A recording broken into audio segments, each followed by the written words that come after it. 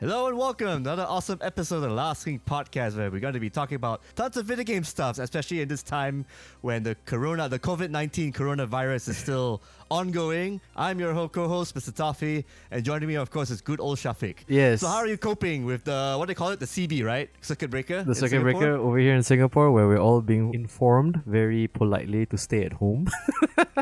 You get fined a lot of money too, right? If you stay outside. So for all of you who are wondering, right, what's the deal with the circuit breaker? So the circuit breaker here in Singapore is basically orders from the government for everybody in non-essential services to stay at home. And Singapore being Singapore, yes, we are known as a fine country for a reason. It is $300 if you are within 1 meter of any human being right now. Ooh. And I think it's like $50 or $80 if you're not wearing a mask. So very expensive time to be walking around Singapore right now, unfortunately. Yeah, but at the same time, it does encourage people to stay the fuck home, so which everyone should be doing to make sure that the curve goes down. As I've mentioned several times on this podcast, as a video gaming isolationist curmudgeon, I've been training for this day all my life. Why are you all walking around outside? Stay at home. Yeah. Or better yet, cook your own food. Or, I mean, the only time we're only going out is just for groceries anyway, so that's a plus point. And I would also say, now is the perfect time for you to go onto YouTube and finally learn how to be an adult and start preparing meals for yourself, I guess. So we should do a bit of recap on the news, right? I mean, there's a lot of stuff that's been happening a bit here and there. Gaming-wise, is the latest Hearthstone expansion, Ashes of the Outland, which was released, I think, a week ago. As a fan of Hearthstone, we've been looking forward to a new hero class and some new cards, especially after the last expansion was pretty much meh. So the new hero class, Demon Hunter, is broken as hell, and as of this reporting, now it's not anymore. Yeah, before that update happened, that hotfix that's pretty quick, as opposed to like, oh, after 2-3 weeks or so, here's an update, meta balancing here and there. Like, what was the win rate for the Demon Hunter compared to the rest of the other classes? Like, it came to a point where the meta, especially with all the other original 9 classes, it kind of evened out, but the Demon Hunter was definitely edging out.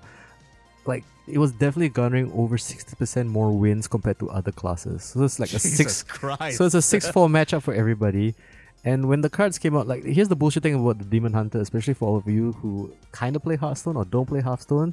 So let me explain. Imagine a class that has amazing card draw and amazing endgame and the ability to clear the board whenever it feels like. So reminds you of like old school bullshit Hunter. Oh right, Hunter back in like the remember very first, Face Hunter back in the day, and like basically yes, I remember that. yeah, oh my god, all you did yes. was like load up all your charge characters and just win, because every round you get a free like 2 damage against face, and it's like, I think some animal cards, the beast cards were cheaper back in the first update of Hearthstone before the updates happened. Like back in the day when all you needed was like, the hyena and like and unleash the hounds. It's like, yep. Yes, I love using that card to win. Oh my god. And also back in the day, like times. if you also paired it up with the vulture, and then for each beast got a card back, and like, okay, so like Demon Hunter was basically very similar to that kind of bullshit. I mean, it was not as bad as Face Hunter, but unfortunately, it was definitely winning a lot of matches, and it was making it accessible, with quotation marks. I mean, this is a premier esports event, but I'm not sure if there's going to be any esports Hearthstone matches in a while. They are actually still hosting one online. I think it could be on Blizzard's main channel. Correct me if I'm wrong. I know they're keeping everything online because of the current situation, so we'll still be seeing games. It's just that you will be seeing a crowd. I mean, like, you can definitely just do this all purely online. You don't necessarily need to worry about latency when it comes to a game like Hearthstone. Like, you don't need a turn-based game does not require reflexes. Just a lot of brain power and yeah. Well, this is just Blizzard shitting the bed again, because I mean it's been nothing but terrible news for Blizzard ever since that whole Blitzchung getting even before that. Remember when they tried to convince everybody, don't you have mobile phones to play Diablo Immortal? Oh, that was a year prior. Oh my god, yes. You know what I mean? Try to forget that. And here's the strange thing, like everybody is like talking about Blitzchung, but that, like, during the apology, that was also the same time they announced the Diablo 4 trailer. Yeah, but it was a really smart tactic because they know some people are gonna forgive Blizzard with the Diablo 4 and the Overwatch 2 trailers. So yeah, I don't know. It's a good trick. It's a good trick. A nice little PR manipulation, sleight of hand kind of stuff. Sleight of hand? No, they put all their cards on the table. Okay, speaking of cards, so to speak. And I think they decided, like, we don't want people to not play this game, but we want people to still spend money on this because Hearthstone is their bread and butter. It's their major money maker because they don't release games as often as they used to. And with Heroes of the Storm already like kind of dead, they're not updating that game anymore. That's the only way they're getting the money back. They can't compete against like Dota and League of Legends. Heroes of the Storm was definitely dead in the water. I mean, it does have its it should core have come following. out earlier. Yeah, but it's also strange because it's like if you want to compare to say something like Dota 2, which was just originally a Warcraft 3 mod. Exactly, yeah. They could just literally make their own version of Dota 2 with Warcraft 3. Or just keep Ice Frog like, hey, you know what? We're gonna pay you and be under Blizzard. Just make this for us. You know? I mean, Blizzard money versus Valve money. You have Blizzard who are known for maybe 4 or 5 prestige titles, and then you have Valve which sells every game you know on the planet. Yeah. And in other gaming news, Stadia is free. You hear that? Crickets. Yeah, crickets. So Stadia has announced that in light of the current situation right now, their Pro subscription has been reduced to $0 for all of you people who decided to spend some hard-earned cash and buy that controller and Chromecast combo. And it's got nothing to do with the fact that, you know, they have nothing but like a severe drop in their user base. Like over 50% of Destiny 2 people on Stadia like have stopped playing and stopped logging in. Yeah, that lag is probably killing them, I guess, per se.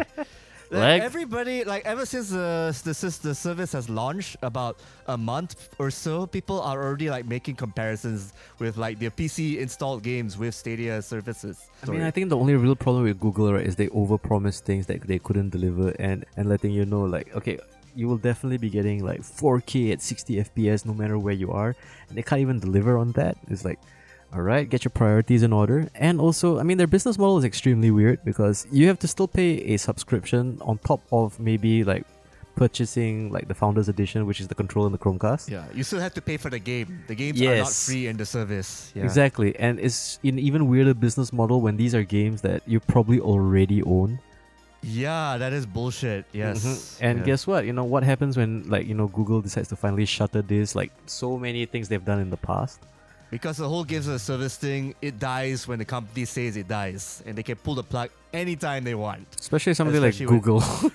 Yes. I mean, we can only easily name so many services that has gone the way of the dodo. Remember like, we Google can even Plus? name like some streaming services like GameFly, GameTap. They all had their lives under the sun. And there's even OnLive that it came and then it went without nary a buzz. Yeah, but I mean, like, there's also other like maybe outliers, like maybe like Microsoft has one streaming service that's up and coming, and it is actually kind of tied into Game Pass in a way. I'm not sure, but I know they're working on that just to make sure that their upcoming system is like gonna be able to stream games per se, because I'm hearing rumors that their Xbox Series X, there might be a version where there's no way to put in a disc, there's no hard disk, you stream games from the box itself. Yeah, and there's also GeForce Now or GeForce, yeah, which unfortunately is losing a lot of like publishers because a lot of publishers are pulling their games from the GeForce Now catalog. So like there's so many things that's so dependent for this to work, and until all these game companies and all these publishers and all these internet providers decide to work in unison, because I think at this point of time it's like everybody is pretty much concerned about like, you know, my share of the money. It's like, okay, I'm putting my game in your service and how much do I get out of that? And if you're only gonna charge like maybe a subscription, or if you're gonna make it free, so it's like everybody's complaining about like, okay, what's the business model and who gets to earn what. And I think there's also a sad state of affairs when it comes to like, you know, the gaming industry in general, because it's like everybody's like talking about big bucks here. Like, I mean, it's $1 billion industry, and I don't know, like when more people are too interested in making profits than making interesting games, right? There's like, sign of times. There's a bit of a problem there. Yeah. I don't know. We can only speculate and hope and see. So yeah. So for any of you who happens to own a Google Stadia Founders Edition, I mean, it's only available in very select regions in the US and in Europe. Asia, no news yet. It's supposedly this year. We'll see. Who knows? But doing this in more high broadband speed places like South Korea. Definitely, South or Korea would be Japan. the best place to do it, yeah. Yeah, you know, they Japan have know how- 5G internet already. Yes. So Crazy, it's like dude. for them to release in somewhere like the US, which is like, you know, Fisher Price internet, like yeah, sure, AT&T, Comcast, Verizon. Yeah. Let's see what kind of bandwidth you get there. I don't know. I mean, we had an entire episode dedicated to that already. And Yep. at least for me to beat a dead horse. But yeah, so Google Stadia has officially gone free for the Pro membership subscription. Sure, if you care. If you want to play Destiny 2. So that's our news segment for today. Now, we're going to be talking about a anime, which we sang very high praise for when Season 1 came out a year ago. And also very video game centric, and also very much attuned to gentlemen our age, because this is... Who like fighting games, yes, especially. And Season 2 just dropped on Netflix a few days ago or a week ago. It was a couple of days ago, yeah. Yeah, and I know it's been out on every other platform very early in 2019, or late 2019. So we finally got our hands on it, and we were looking forward to this for the longest time. Yep. So, John, what are your initial thoughts on Season 2 of High Score Girl? I actually enjoyed this a little bit more because they are definitely fleshing out the love triangle between Akira, Ono, Hidara, and Yaguchi. Yes, the guy. Yes. Hidaka, you mean? No, Hidaka is the girl. Wait, you said Hidara. Hidaka. My God, I'm getting all my Japanese names mixed up. Want to try that Otherwise, again? I don't want to just say blonde girl, right? So that's a bit mean. I mean, no. Tell you what, let's use the more easy to understand trope of Archie, Betty, and Veronica. Okay, there we go. Yes. Nah, let's not. Okay, so so what do you love about the new the love triangle? Yeah. This is actually just basically escalate things a little bit further. That Hidaka was definitely being more aggressive, and how it goes on from there. And then seeing her and Akira going blows to blows in Street Fighter, that was actually the good combination point, like how it leads up to that. I want to touch on that too, because like what I especially loved about that whole segment, right, was like how it was a metaphor for their feelings towards Yaguchi. Yes, yeah. And also, like, I mean, is it a spoiler? Like, this anime technically has been out for a while. I mean, for all of those who finally caught it on Netflix, right? I'm pretty sure you binged it by now. We're going to try our best not to spoil too many things, but there's so much about this that we want to discuss and talk about, and it's going to be very hard without like revealing a few key plot points. So, I mean, we'll try to dance around this as much as we can, right?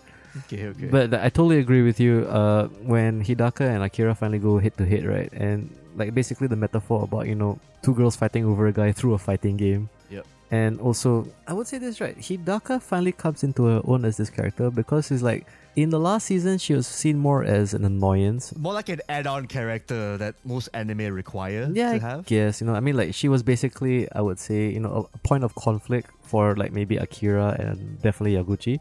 Because Yaguchi maintained his persona of like not really being like in touch with his emotions or his feelings, and kind of like being pretty much aloof or glib, I would say, to the affections of both these girls, and only slowly realizing that he's choosing one over the other. But Hidaka, I would especially in Season 2, she is definitely more fleshed out, because like her motivations become a little bit more pronounced and clear. I mean, she definitely revealed why she fell for Yaguchi, and it's basically like how he is a simple person, how he's somebody who like is passionate about the things he's truly passionate about. And I can kind of relate being with somebody who actually cares about something, because they definitely have a different way and different stance. And she did make the first move.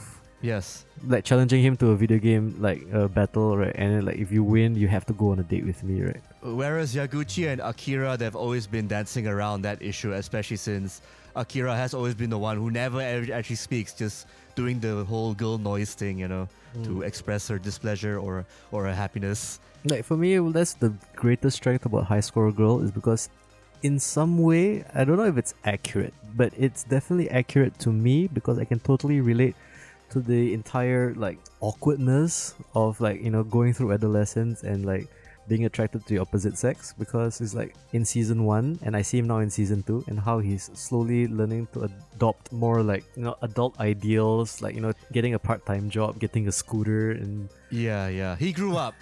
I mean, he still loves games, but at the end of the day, he still has to grow up. And then he did grow up kicking and screaming, because he was pretty much dragged along, because there's an entire segment, if you recall, when all the girls forced him to play that dating simulator.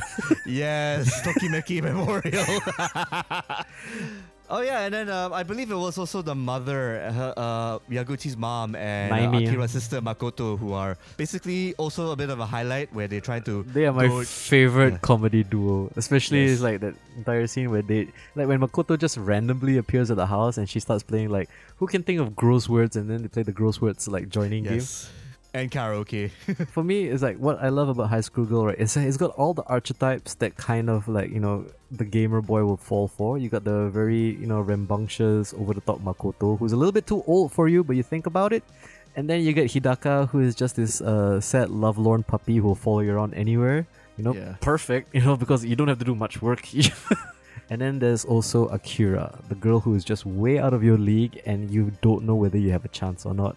Yeah. And as much as a lot of people will bring up High Score Girl for being an accurate depiction of like gamers back in the 90s, more or less. Especially for at least in the arcade scene. Well, arcade, the home console scene too. Dude, remember how we laughed out loud when he bought himself a Neo Geo CD only to realize oh my god. there's a reason nobody bought this, and they show the loading screen. That's the reason.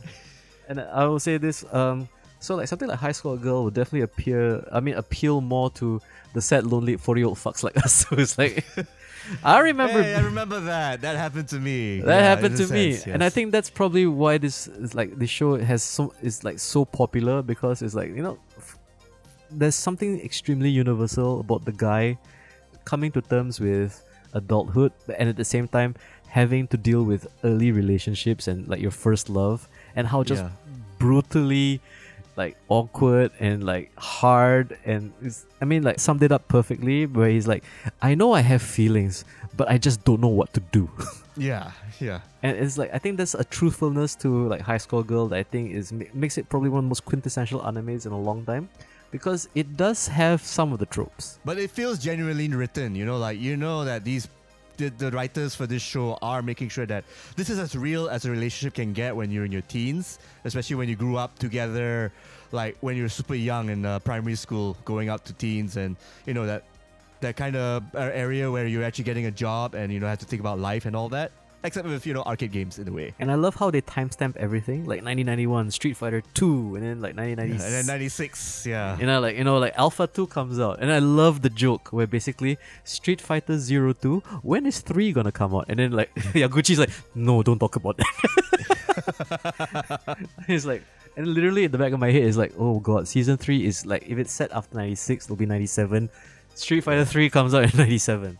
And it's like, not only that, PlayStation drops in 97. And also don't forget, like the jokes they create around High Score Girl are not the games itself. They are stuff that's in the game that that people we as retro gamers know, because they made the jokes around that. Like picking the wrong characters, or buying an overpriced console that loads out CDs and shit, or the CD character thing for Virtua Fighter, which a lot of people to this day don't know about, which is, they brought it up here. It's like, I was laughing my ass off when that punchline came up. Not only that, right, but also in how they use the video games as the perfect metaphor for their emotions and their characters. Yes. Because it's like, Yaguchi is famous for using turtling guile. Yeah. You know what I mean? And that literally is his personality. He's defensive, he's always standing back, he's keeping his distance. And then Akira is represented by Zangief, She's powerful, she's strong. You can keep her away, but once she gets in close, she's gonna smash you. And then you can literally see her, when she finally does get close with Yaguchi, right? Yep. And Yaguchi, what I kind of miss is Yaguchi doesn't get, I would say, enough violence done to him as opposed to season 1. The effects are still nice, the sounds and everything, but yeah, season 1 is like the pinnacle of Yaguchi violence. Yes. I would say that, I miss him getting hit by that car randomly. Yeah. It doesn't happen as much. Getting by Akira a lot too. And as a guy growing up back in the day, right, the 90s arcade scene, right, whenever you see Akira beat the shit out of Yaguchi for doing bullshit moves, right? Yeah, that really happened. Chairs getting used on your heads, or getting knifed even, yes. Or being threatened with knives. So, I'm really looking forward to season 3. It's been announced, so it definitely is getting a renewal. I'm hoping to see what they do, because it's like growing up in that era. The next year will be 97, which is the year of Final Fantasy drops on the PlayStation. Notice me setting up a segue right there. Yep. 97, yeah. I'm gonna call it, Yaguchi's gonna own a Dreamcast. It is so his character. In 1999, he will own it. That's so him, yes. Definitely season 3 is but Yaguchi's probably gonna save money because he's gonna wait for the new Sega machine. because he Yeah. was a Saturn fanboy, as it was established. He'll be enamored by Shenmue. Yes, that'll be the game he will play. High Score Girl Season 2, I would not say, no, it improves a lot from Season 1. The characters get way more dynamic, and I'm definitely feeling for these characters. And I think this is probably one of the most addictive anime I've seen in a long while, because I have Yeah, binged they're not this. over the top kind of caricatures, even though they do talk loud in certain segments here and there. But they're more like not your typical. I mean, it's not like super try hard in terms of like making sure every character gets the moment in the sun. It's all just written in a very organic way, which I like. Poor Hidaka, who actually had to learn to be very good at fighting games just to get like Yaguchi's attention, only to realize is like, yep, and Akira is in a league all of her own. Yes. You know what? I want to give shout outs also to having them play a tournament together again, Mm-hmm. because I think, like, again, I don't want to spoil anything, right? But having Yaguchi and Akira work towards that and just seeing how that plays out and how it also lays a foundation for the ending, and the ending is just so saccharine sweet. I was like, I mean, I'm not ashamed to say this, I was tearing up. Like, I was rooting for this asshole the whole time because Yeah. dumbass. It's like, Yeah, for me, it took him a while to realize all these things culminate to him doing what he needed to do. I mean, in like, that. Yeah. I mean, it was definitely triggering something in me, like some old nostalgia of like girlfriends past, where I was thinking like, if only I had the courage. And it's like, you Yeah. idiot. What? If only I figured that shit out instead of playing Final Fantasy VIII around that time, you know. Yeah, or Final Fantasy VII. Yeah. Yes. Definitely. So, Last Game fans, if you have a Netflix account or if you have a Crunchyroll account and you have not witnessed the glory that is High Score Girl, it's 2 seasons. Each one clocks in about, I don't know, half an hour per episode. It's like about 20 episodes, right? Yeah, like 25 minutes. It's really short. You can blaze through this in a weekend or And so. definitely once you get to the good stuff, you will be hooked. You know, it's probably one of Yeah. the most addictive animes I've seen in a long time, especially if you're an old school gamer or a gamer, or you're just a young person dealing with, you know, love issues. You'll appreciate the references because they're done in a very cute, clever manner, especially when it comes to the voices of each of the characters, like we mentioned, Zangief, Guile, and Huizel from Darkstalkers of all characters. Like, that's the one representing Hidaka, right? Yeah, Hidaka, yes. So I forgot what his Japanese name was. I know in America it's Huizel, the Huizel, right? Mayan robot, yeah. Wait, maybe this will be a fun time to ask. John, if you were a lovelorn teenager from the 90s, who would your character be and how would it represent you? What would be the metaphor? It'll probably be Because I know you like to use the big bodies too, right? You're a yeah, T-Hawk big bodies, Zangief yes. guy. Zangief, Sodom, Birdie. Yeah. I'll just Pick one. try hard. I'll just go Birdie. So Birdie would be your love metaphor for relationships back in the day. Yeah. Try hard. Always getting into it. Always try to get in, even though you're trying to keep me away. But once I'm in, yeah, you cannot let go. What would he say to you to encourage you to go after that girl? Get in, but know your zoning or something. Yeah. Get in. Yeah. That came Get out wrong, in, sir. just do it. No consequences. Wear protection. Yes. Not Wear bad. protection. Why do you have a hole in your mohawk? That doesn't make any sense. I have no idea. I was drawn this way. Where do you stick that chain? Seriously, your jeans are too tight. You don't even have enough pockets. This doesn't Yeah, make exactly. this Yes. doesn't make any design sense, sir. But it's just damn cool when he whips it out. Man, I'm trying to think about mines. Who would mine be? Akuma. No, I'm not cool enough to be Akuma. I remember myself when I was 16, 18. But I mean, like, if it has to be a Street Fighter character, and if you say it's like, say, Super Turbo era, right? My inner voice would definitely be Cammy. You can't go wrong with someone who makes the One Piece look good, right? I don't know. I would not be a character in High School Girl. I would be a side character who gets beaten up by Akira and then everybody forgets about it. Damn. So there you go. Speaking of retro games having a second lease on life. I think we're gonna need to talk about the biggest Mako-induced elephant in the room, which is Final Fantasy VII Remake, which came out a couple of days ago. I was lucky enough to actually get a copy of it a week prior before its release. Had to basically spend all day and night getting through the 30 plus hours of this game and all of its breadth. I think everyone knows what the heck a Final Fantasy VII is. I mean, FF7 is synonymous with the PlayStation. because of the way it was basically like the very first Square Enix game that was actually exclusive to PlayStation at the time. I would also say that Final Fantasy VII back in '97 for the PlayStation was definitely the reason people bought a PlayStation. Yes. So one question we should tackle is like why this game was like really popular in the first place. Like maybe you have your own theories before I bring up mine. I think several things. Final Fantasy VII was a step above from what Final Fantasy VI was, or Final Fantasy III to all our US listeners. And not only did it introduce like 3D models, polygons, it introduced CD quality music, which I know is not a new thing because that existed since the Sega CD. But also, there were so many other factors. Basically, if you recall, this was Sony basically telling Nintendo to go eat a shit sandwich because of the debacle over at like what happened between it was Panasonic who eventually was.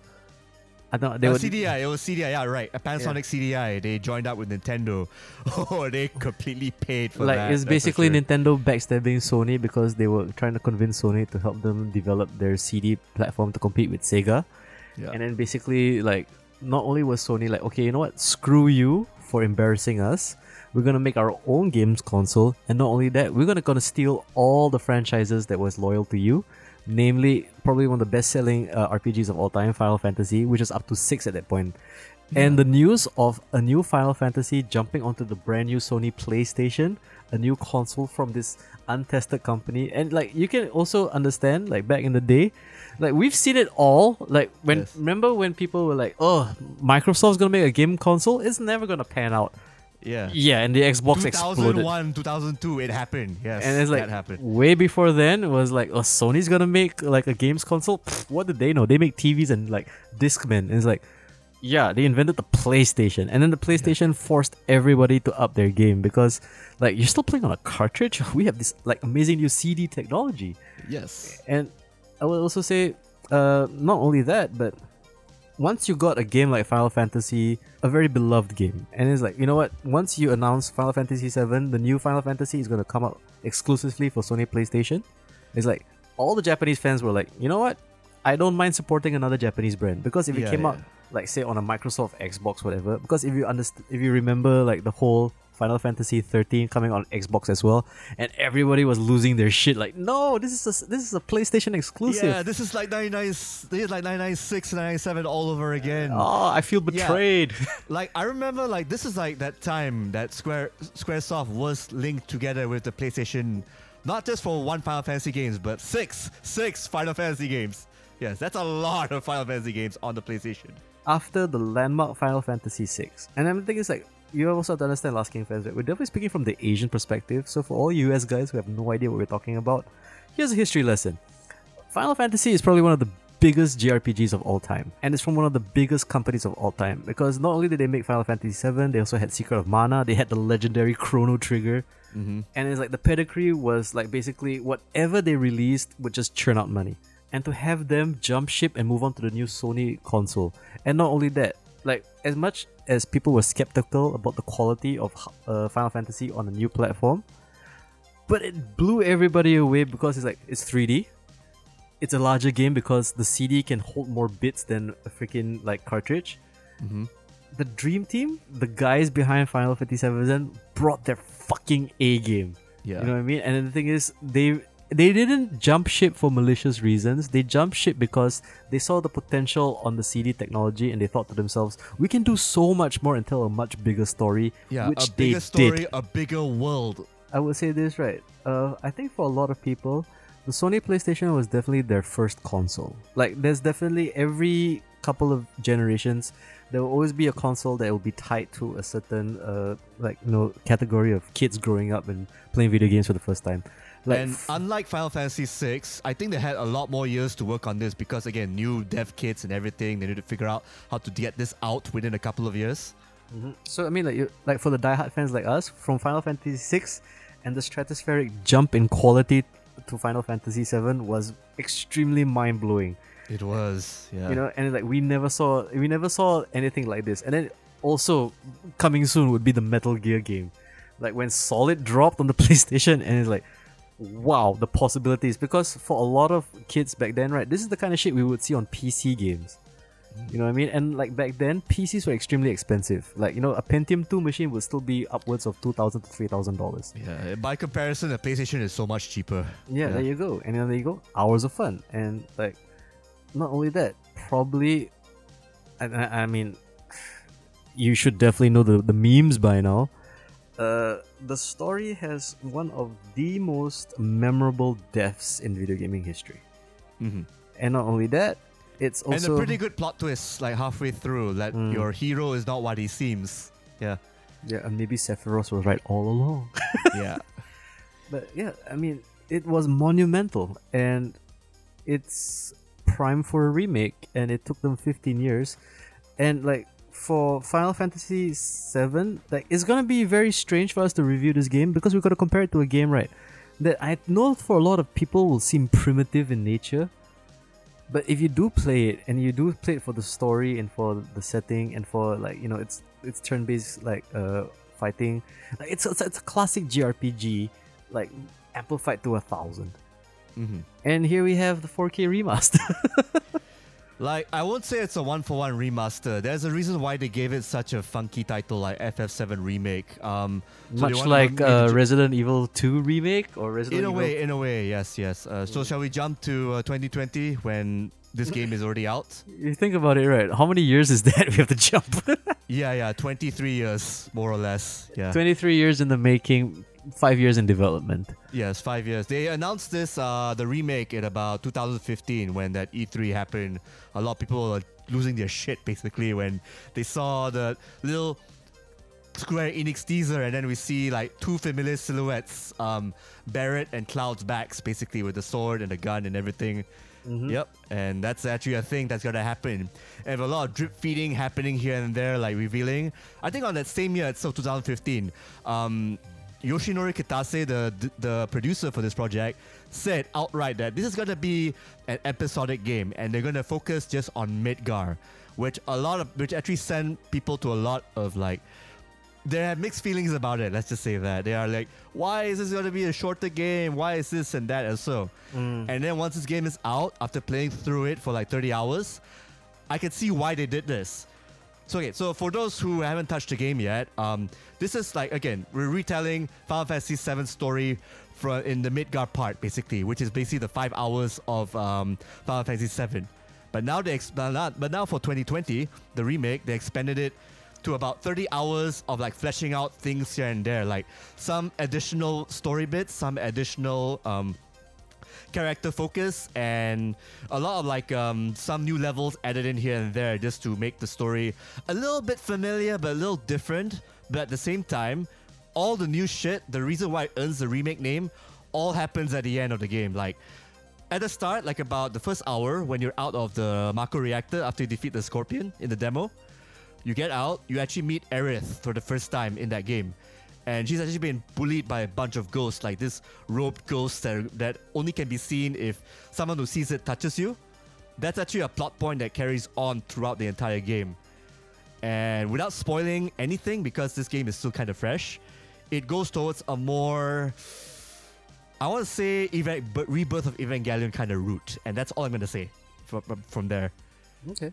I mean, we're gonna definitely try to avoid spoilers here because the game is pretty much still fresh as of this weekend for a lot of people. Yeah. And for those who are wondering if it's a one-to-one remake, in a way, yes. I don't think it is, right? But at the same time, the new additions kind of make it worth the 30 hours. Like, not just the new fights, but also the new characters here and there. I mean, I can complain and say that maybe some of these characters don't need to be in. They just feel like padding. But for my, like, maybe about 90% of the game, I didn't care because 90% I actually enjoyed all of it per se.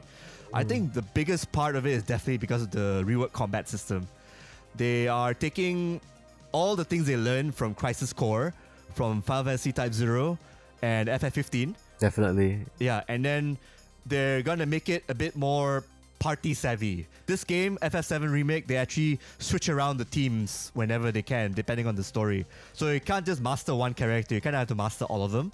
So Cloud is more or less your melee guy, who has like two different fighting styles. Barrett's your range guy. Aerith has a kind of range as well, but more healer-centric and has a charge attack that shoots out really slow. But once it hits an opponent, if his opponent is stationary, it hits really hard. And Tifa's like your hit and run kind of character. She hits fast, but she cannot get damage a lot. She cannot get damage a lot because, again, she's like a glass kite in a sense. So yeah, you have to switch around with these characters. You can actually assign commands while you're fighting these characters, and you need to actually wait for your ATB meter to charge. When you start the fight, everybody starts with 0 ATB. You only can get up to 2 meters. When you use an ATB, you get to use a command, whereas if you use items, you get to cast a spell or use a special move. So you kind of have to juggle your priorities. Like, if you use a one character, if he attacks the most, his ATB charges faster. So you kind of have to juggle around who actually has to take point in the fights, because it's all real-time attacks. You can still pause time, but it slows down when you open up a menu, and you only can use it when your ATB meter is filled. So it's more like a tactical kind of battle in a sense. So this is actually what Squaresoft has been trying to do since Final Fantasy IV, trying to make the turn-based combat feel more alive. So they want to bring the menu system. So I believe FF7 Remake's combat is that happening full circle, now with a more bigger focus on action. The directors did mention that they want to keep it like that because everyone else is not going to go back to turn-based anymore, even with the ATB kind of system going on. So this is the most logical step to do ever since the reception from Part 15 and Crisis Core and even FF Type 0. Yeah, I mean, I also want to go back on an earlier point, right? Because like you did mention, like why people are really so hyped up about this game, right? Is like, I mean, we also need to kind of bring up Advent Children for showing us what a fully CGI rendered Cloud could possibly look like, which was definitely the impetus, plus all the rumors, plus all the, I would say, the hype around this, right? And like, as a Final Fantasy fan, do you feel like this is definitely a worthy entry into the lexicon of Final Fantasy games? I mean, I'm not asking you to rank it now, but what I'm saying is like, there have been a few, I would say, I mean, even their worst Final Fantasy game is not a total shit show. Unless you count FF14, that was a complete shit show. it has its place. No, I'm not talking about the rebirth. I'm talking about like the first version of FF14. That was bad, dude. I mean, it was trying things. Yeah. But I also want to say this, right? I think a lot of people will feel pretty much like, okay, is the legacy intact? Is the lineage and the high level of quality still there? Because, I mean, on your earlier point when you mentioned how people were pretty much all pissed off about why are you releasing this as episodic content? I think for them, right, they thought that Final Fantasy VII Remake would just basically be the original Final Fantasy with updated graphics. I think they weren't expecting the amount of care and polish that Square Enix was actually going to put into this by not only making each episode like an entire 40-hour game. Because, I mean, if you do recall, right, the original Final Fantasy VII, right, you can definitely beat it in under 20 hours if you work hard enough. You know? And it's like, for them, what they thought was like, oh, if you're going to piecemeal it to us in like maybe like say 4 chapters, right? Oh, so there's only 3 10-hour games and you want us to pay full price? And I think a lot of people who were on the fence about buying this game, right? Especially if you listen to our review, right? It's not just a small piece of the original game. They took an idea or a concept, and like when you mentioned it was like, the first time we heard that, okay, the first episode is going to just take place in Midgar, and for a lot of us, it's like, oh, that's only like a 4 or 5 hour segment. Yeah. And it's like, oh no, it's been fleshed out to be like a 40-hour segment, because we're not anymore limited to like that classic Resident Evil forced perspectives. We can actually explore the entire city now. Yeah, we can make a bigger stage out of everything, or even add in like character moments that you didn't know that it deserved, and then make you actually care about certain characters like Biggs, Wedge, and Jesse. And even some of the characters in the wall market as well, like here and there, like Johnny or even Leslie, some of the new additions here. And what they've done, the best fleshed out addition for FF7 Remake is definitely Aerith. I mean, everyone remembers Aerith for her death mostly, as well as being a healer. Here in FF Remake, you remember her because she's a very funny yet street savvy, smart flower girl, basically. I mean, they decided to beef up everybody's personalities, right? Yes, to a better, like even Barrett and Tifa, they get a bit of upgrades here and there, like being the mother-father kind of role for the Avalanche group, per se. But Aerith is definitely the most fleshed out. Like, when you see her, in the flower in the church, and then when you get out from the Turks, when you get away from the Turks, when you're up in the roof, that scene from the original was extended a little bit to actually add more gravitas and pathos in the relationship between both Cloud and Aerith. What relationship? He's an edgelord and she's like...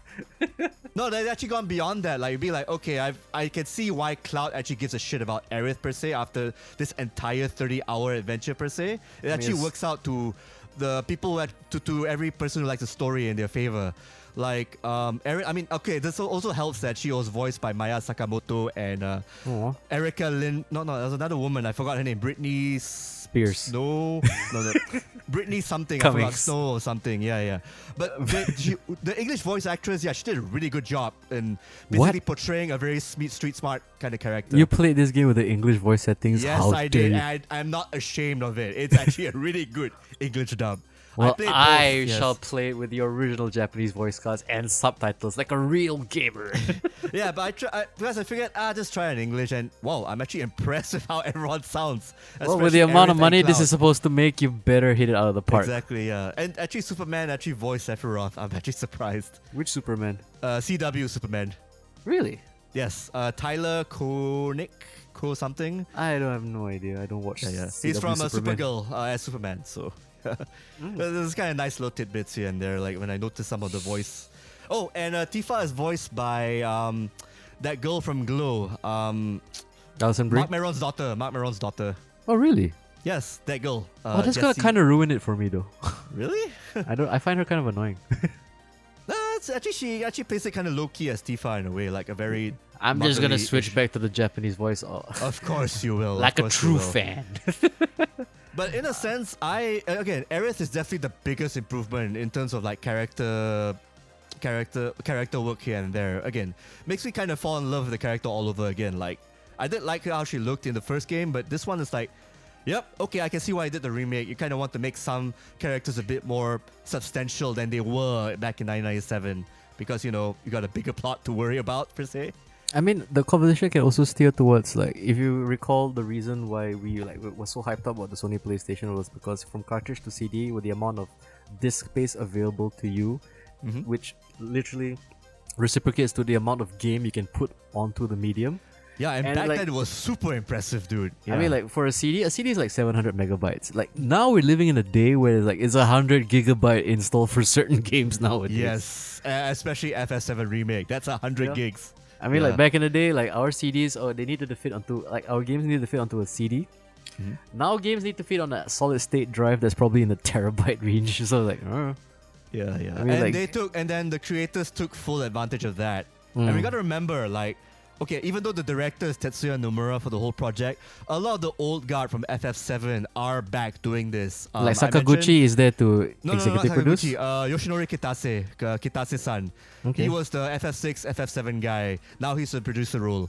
So Sakaguchi is not... He's a Mistwalker guy. He's already in Mistwalker and his own company. Kazushige Nojima did the script for the FF7 remake, changes and everything. Of course, artist Tetsuya Nomura is still kind of handling that, along as with director work. Motobu Toriyama, who did the CGI work for FF7, he's also in the director's chair as well, alongside Naoki Hagamuchi as well.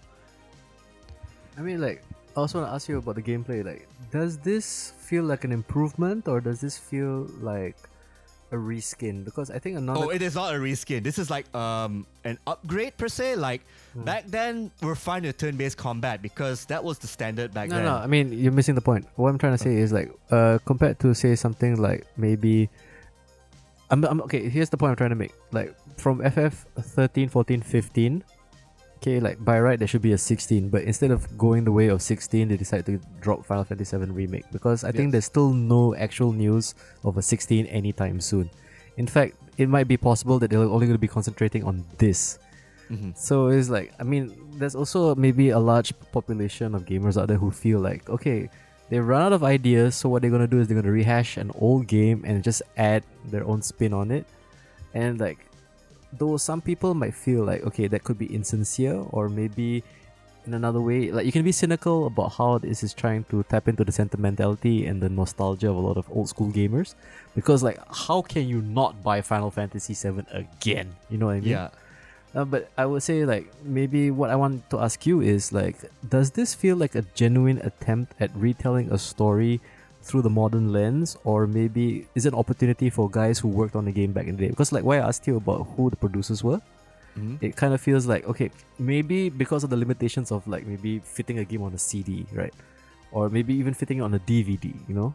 But now it's like, okay, you don't have those spatial limitations anymore. It's like, make the game you've always wanted to make. Because when you say it was fleshed out, does it feel like, okay, this is the story they've always wanted to tell, but due to time constraints and due to space limitations, like Final Fantasy VII was probably like a small percentage of a bigger idea, and this is them re-attempting the bigger idea. I think this is more like they've already gave their best ideas in FF7. This is more like we're going back to this because we know that we can do a different spin or a different take on a familiar tale. And plus, it was actually like because Tetsuya Nomura, the producers, and Kitase-san, they're all getting, I guess they're all getting old, and they're gonna have the new guard taking over anyway. So why not just go back to one of their most cherished projects, and then do something a little different yet kind of familiar, all the same, while also looking like a 2020 game, which they actually accomplish in stride here. I think also the main challenge is, right, if you have like a beloved entry into the franchise like Final Fantasy VII and you fucked it up, right, the backlash you would get would be definitely like the kind you've never seen before. Because this is like, if you messed up Final Fantasy VII Remake, because like previously we did review Resident Evil 3 and I tried my best to apologize for that game, even though I know for a fact that it's a cut down version of a game that's actually short enough to begin with. Yeah. And then like now it's like, okay, Final Fantasy VII is like, you really need to impress. And I think like the pressure on these guys' shoulders to like, because this game was like delayed twice, right? Like no, 3 times actually. It was like a couple of times. Or More maybe than- they didn't announce a date at all. We're not too sure.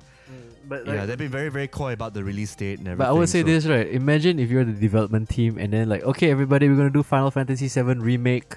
Hold on to your sphincters because we're gonna tell the whole world this is what we're gonna do.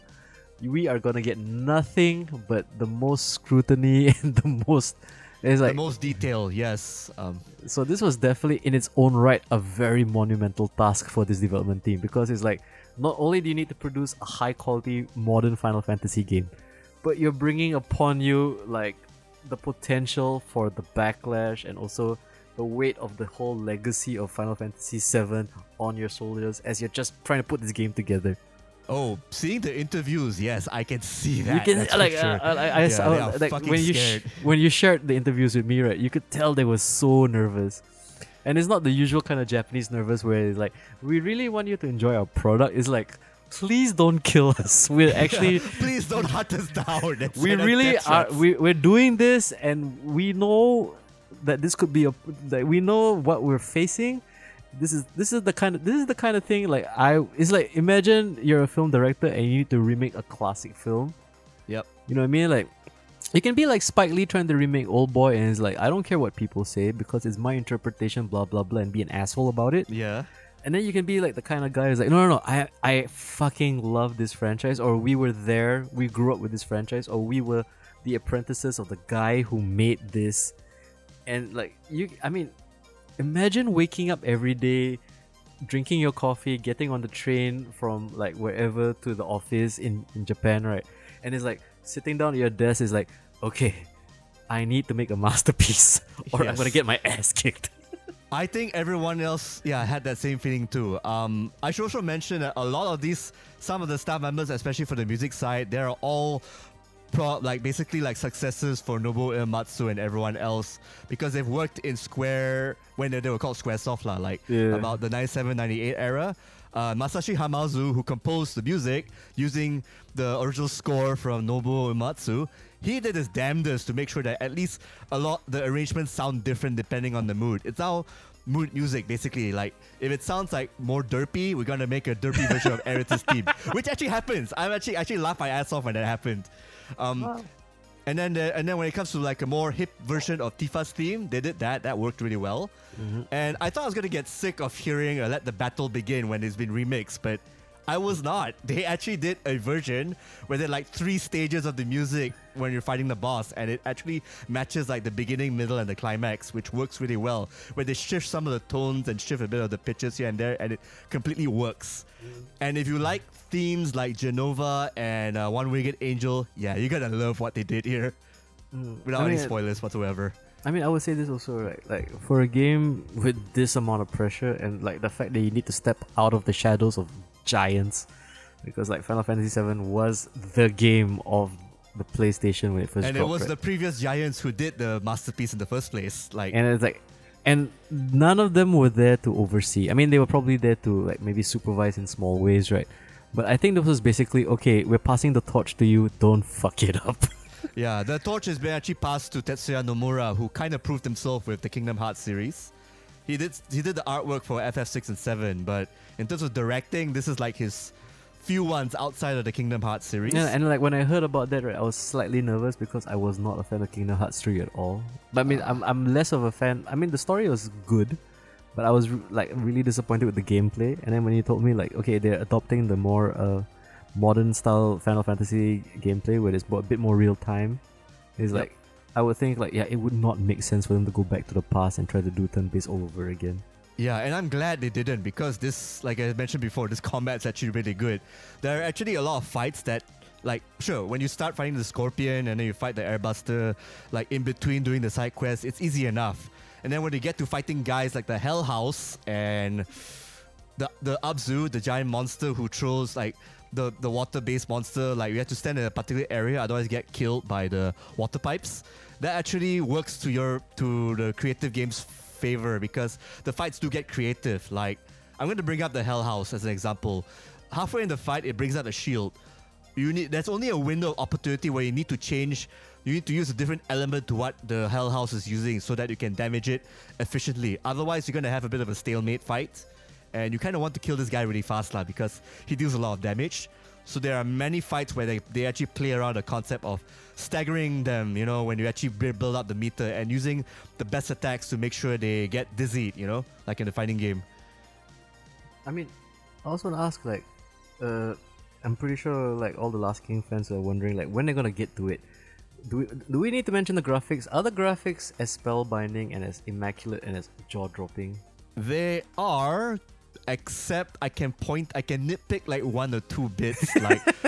Like the first part, when you started the game, when you actually enter Seven Heaven and there's a hotel nearby, the hotel doors for some reason there's no texture. So there's like still some spots that kind of miss some like QA and testing here and there. But the overall graphics, especially when it comes to the vistas, when you actually look out to Section 7 or when Sector 7 or Sector 5, when you see Wall Market, when you get a nice view of when you're climbing all the way to the top to Shinra Tower, that's where all the money is spent, like all the polish is there, the typical square vistas and the graphics and everything. That's where all the work has been put. Just a little parts that you can just point out like what the fuck happened here. I mean, but it's just nitpicks, right? I mean, it's not like a detriment to the entire gameplay experience, because it's definitely not. I mean, like the most important question is definitely, is Cloud as pretty as he is?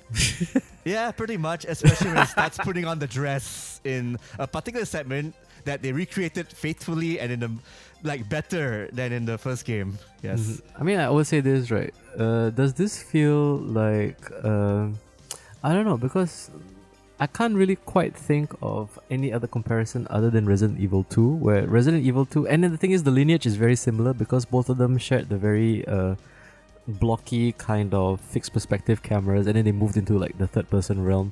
And then like something like Final Fantasy, like if you play FF7, right, it's like, yeah, it's a game of its time. Yeah, you know, and then like we cannot ever go back to kind of fixed perspective like games ever again.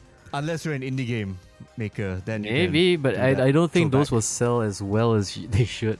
Yeah. I mean, as much as I also want to kind of ask you, like, is this the death knell for the classic force perspective video games, which I think had its time and doesn't need to ever be revisited? I think every game has been using the third-person camera perspective, not just for the remakes, but just for action games in general. So yeah, it's pretty much dead. So I would say pretty much did. I think the fixed perspective camera angle will only work if you're doing a retro game on it. I think there was one or two survival horror games, like PS1 style horror games that came out on PC. Yeah, I mean it's an aesthetic choice, right? But I don't think it's something that will definitely garner mainstream appeal. Not something a AAA studio will be doing, that's for sure. I mean, like like if you want to do something throwback, right? You gotta actually wrap the entire game around the aesthetic, because if it doesn't add to the gameplay, then I don't see a point in it. Exactly. But I mean, like the actual. But here's the question: is like, okay, so if you want to compare Resident Evil 2 to Resident Evil 2 remake, like there is definitely a leap that goes around the moon here. It is a stratospheric jump. Is this a stratospheric jump? And the thing is, we're not talking about the graphics, because it's very easy to point to the graphics and say, yeah, it looks better, but as a game, as something that has this much legacy, as something that is definitely tied to a lot of us old school gamers as a very defining moment in our video game history, right? Does this game not only do justice, but does this game blow away expectations? It did, actually, for both counts, I have to confess. Like, okay, you know, like the whole materia system they had in 97, Final Fantasy, they actually did a more, not a simplified version, it's about the same basically, except now your characters are a bit more pronounced with the triangle abilities, for one. And then the second part is like the weapons that you get to collect. You got to collect some of the old weapons from the previous game, but now you can use whatever you want. Whatever SP you get to upgrade it will cater to your different fight styles. Like if you want Cloud to be a mage, you use the twin blade. Or if you want him just to be like a complete melee guy, you pick the hard edge or iron blade, or the buster, or if you want like the balance of both, you pick the buster sword, because those weapons are tailored with their bust and everything to cater to those particular playstyles. Ditto for, you know, Aerith, Barret, and Tifa as well. In fact, Barret even has a melee weapon if you actually play your cards right. But you know, you're so used to using a ranged character, why do you want him to be melee, right? Unless you just want to make the game harder for yourself, or you want to try something new, right? That's probably an achievement where you have to collect all the weapons. Yeah, there's actually achievements for weapon collection, or, you know, doing the mini games right, per se. And they actually do feel organic instead of like being thrown up here and there like they did in the old Final Fantasy games. This felt more like it happens, you don't have to care about it. If you fail, you're fine. You just don't get the rewards, and you can just move on the story. So, okay, I mean, I wouldn't say that they were tacked on in the original game, but yeah, I mean, it's nice to know that they still managed to keep some of the essence of the original game, because you can't steer too far away from the source material, because that will definitely anger fans. This is like definitely tailored for FF7 fans, like the old school ones especially, and the mid fans who actually did like the old FF games.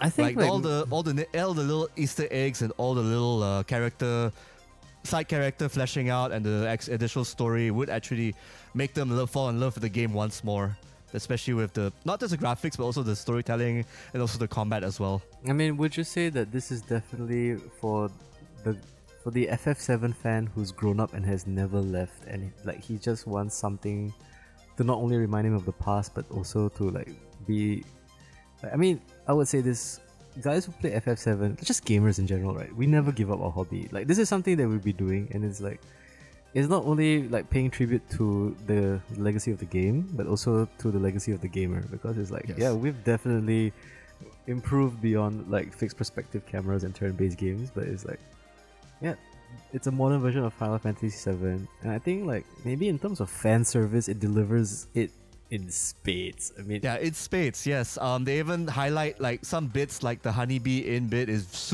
it's highly improvised. I mean, it's like, again, they have all this time. They want to make it more bombastic and more over the top stupid, and they did it just that, and it worked, because the best moments of Final Fantasy VII Remake are the ones where it just goes over the top. Like, let's not forget, Cloud is a guy back in 97 who can snowboard, can do RTSs, can be camouflage as a grunt soldier, can survive hypothermia, and a bunch of other shit. So, I don't know, anything else you want to add, or can we wrap up this review? I think we can wrap it up without spoilers, because everything else can just bring up is more like, if you guys are playing this game right now, try to avoid the forums, because your opinions might be a bit play the game, finish it, and see what you think of it, especially how it ends. Because I'm actually looking at a bunch of forums right now after completing the game, everything. And let's just say there's a lot of people who are divisive about how this game ended.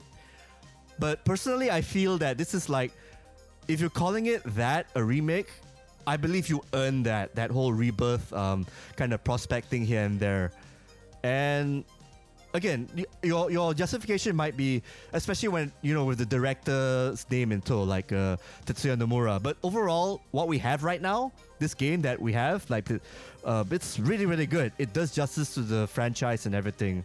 And then some, especially when it actually creates a really good combat system, a really good way of fleshing out story beyond just a 5-hour bit at Midgar and making Midgar just alive. And in the end, this is kind of what we want from a game that's trying to mix in the old and the new. So, final verdict? I'm going to say 9 out of 10. It's still a great game. 9 out of 10.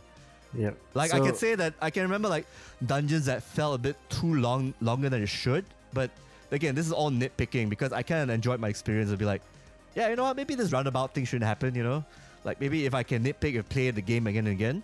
But these are more like, okay, this is how it's designed. I know what it's going for. And it succeeds at doing what it's supposed to do, which is a throwback while introducing a lot of new things, taking a lot of new Final Fantasy elements from Part 15 and Lightning Returns and everything, and then just doing its own spin while also hitting the points home with its old story, with its twist as well. So, like, for the super reasonable price of 111 Singapore dollars on the PlayStation I think it's like Store. Oh, okay. I thought it was 80 Sing. No, I'm talking about the digital deluxe edition. Oh, right. Just buy the standard version. Fuck it. Yeah. But I need to get the early purchase bonuses like the Chocobo Chick summoning materia or the dynamic PS4 theme. I think you only get Carbuncle and a few other summons. They're not really that important, to be honest. Oh yeah, you get summons. I totally forgot. Yeah, your summons only pop up when you're at low health or when a certain time has passed in the boss fight.